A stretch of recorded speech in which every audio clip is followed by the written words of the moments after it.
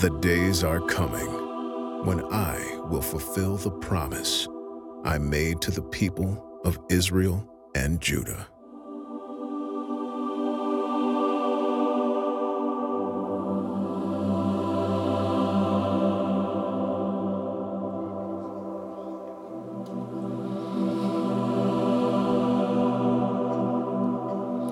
Well, it's definitely, officially, absolutely Christmas Eve, so congratulations.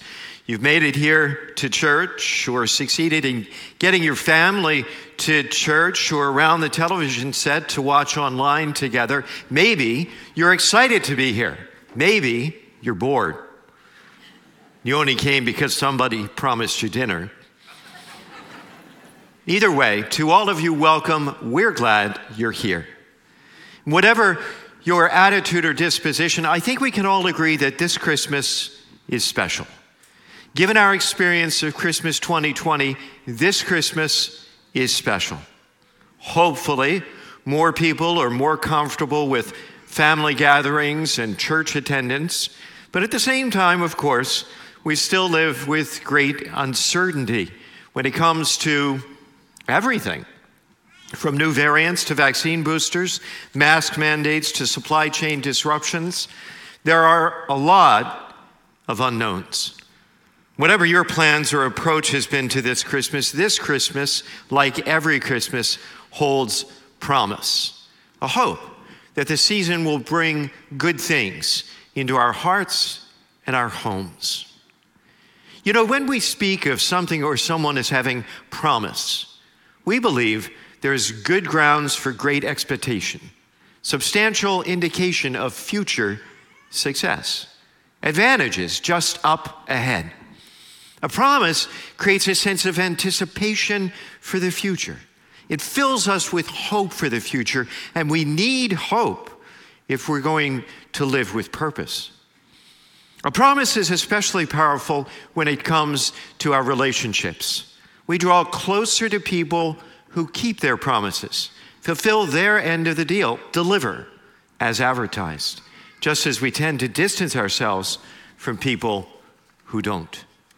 Perhaps you know all this already, but the point I'm driving toward is this. God is a God of promises. It's true. God is a God of promises, and God can be trusted when he makes a promise.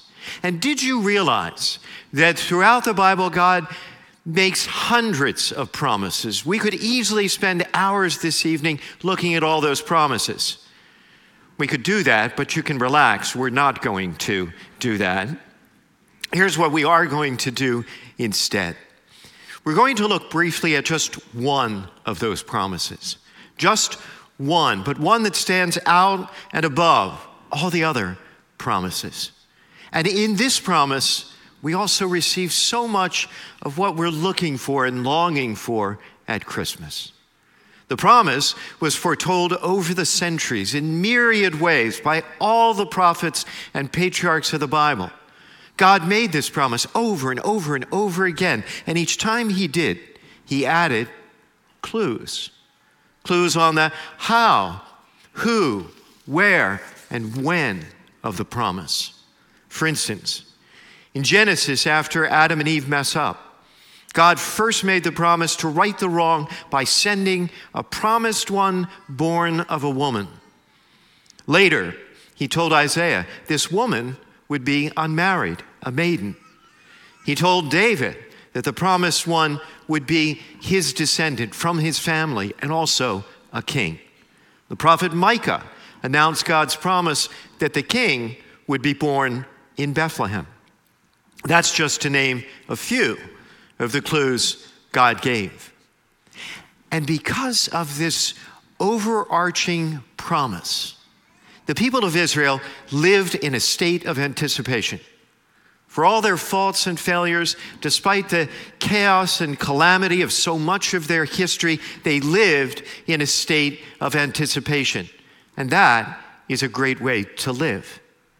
And as the centuries unfolded, the Israelites' anticipation grew. And it grew not only among the Jewish people themselves. History tells us that it was found elsewhere, everywhere. In China, it was believed a great wise man would be born in an obscure location. Confucius spoke of the great saint who is to come.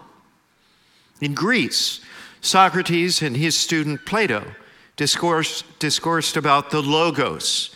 The Logos, sometimes understood as someone to come who would finally make sense of the world. The Roman statesman Cicero spoke of a king to come who will save us from ourselves. The Roman poet Virgil wrote about a chaste woman smiling on her infant boy, with whom the present age will end. And the Roman historian Tacitus wrote this: most people are generally persuaded in the faith of the ancient prophecies that the East will prevail, and that from Judea will come the master and ruler of the whole world. There was anticipation throughout the ancient world for something or someone to come, a persistent anxiety or unease, the conviction for something or someone to make things right. And while that might sound like ancient history, actually that's exactly what it is, that persistent anxiety doesn't seem much different from the time we find ourselves in now. We live in very uncertain times. And it's not just COVID. There are a lot of unknowns about the future. We have, most all of us do, an instinctive feeling that something is coming, that something is shifting, something is changing in our world, something is different, something more is needed. And it was to just such an environment that the gospel writer Luke wrote his account of the life of Jesus. And it begins like this. In those days, a decree went out from Caesar Augustus that the whole world should be enrolled. Luke is going to write about some fabulous, fantastic things in his gospel. So, from the start, he situates his account in facts, solidly in history. At a very specific point in history, Caesar Augustus, the Roman emperor, decreed that a census was to be taken of everyone in the Roman Empire. So here's what happened. All went to be enrolled, each to his own town. And Joseph, too, went up from Galilee, from the town of Nazareth, to Judea, to the city of David that is called Bethlehem, because he was of the house and family of David, to be enrolled with Mary, his betrothed, who was with child. In just 2 short verses, Luke points back to some of the major clues given about when and where and how God would fulfill his promise. Take a look. He mentions Mary. That's the promise in Genesis, that the chosen one would be born of a woman. He mentions his betrothed. That's the promise in Isaiah, that the woman would be unmarried. She would be a maiden. He mentions Bethlehem. That's the promise of Micah. And he mentions the house and family of David. That's the promise he made to David. Texts written by different authors in different centuries, all about God's promises, all converging on this one event. Luke goes on. While they were there, the time came for her to have her child, and she gave birth to her firstborn son. She wrapped him in swaddling clothes and laid him in a manger because there was no room for them in the inn. The promise comes not with great fanfare, as we might expect, but humbly, as a little child born into poverty and obscurity. Next, Luke shifts scenes and takes us outside of Bethlehem to the fields between Bethlehem and Jerusalem. There were shepherds in that region living in the fields and keeping night watch over their flock. The angel of the Lord appeared to them, and the glory of the Lord showed around them, and they were struck with great fear. Shepherds living out in the fields, they slept and ate and did everything outside. They had to fight off predators and find shelter from the elements. It was a rugged and rough life, and no one who had other options would choose to do it. As a consequence, shepherds were considered as low as you could go on the social scale. So low, they weren't even welcome to worship in the temple. And these unlikely figures, probably no more than boys, became among the very first people in the whole world to learn about the fulfillment of God's promise. The angel said to them, "Do not be afraid, for behold, I proclaim to you good news of great joy that will be for all people. Fear not, do not be afraid." The most common message found in the Bible. The angel tells the shepherds their appearance is no reason for fear. It's a reason for joy. Good news of great joy. Now,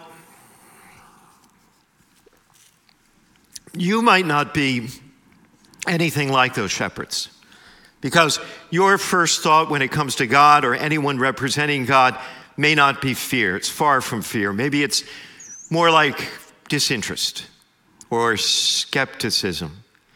However, God has good news of great joy for you too, because it's good news of great joy for all people. That's what the angel says, and that absolutely includes you. So, if you've been zoning out or thinking about dinner or what you're getting for Christmas, here's where you might want to tune back in to hear the rest of the angel's message, because the rest of the angel's message is the promise everybody's been waiting for.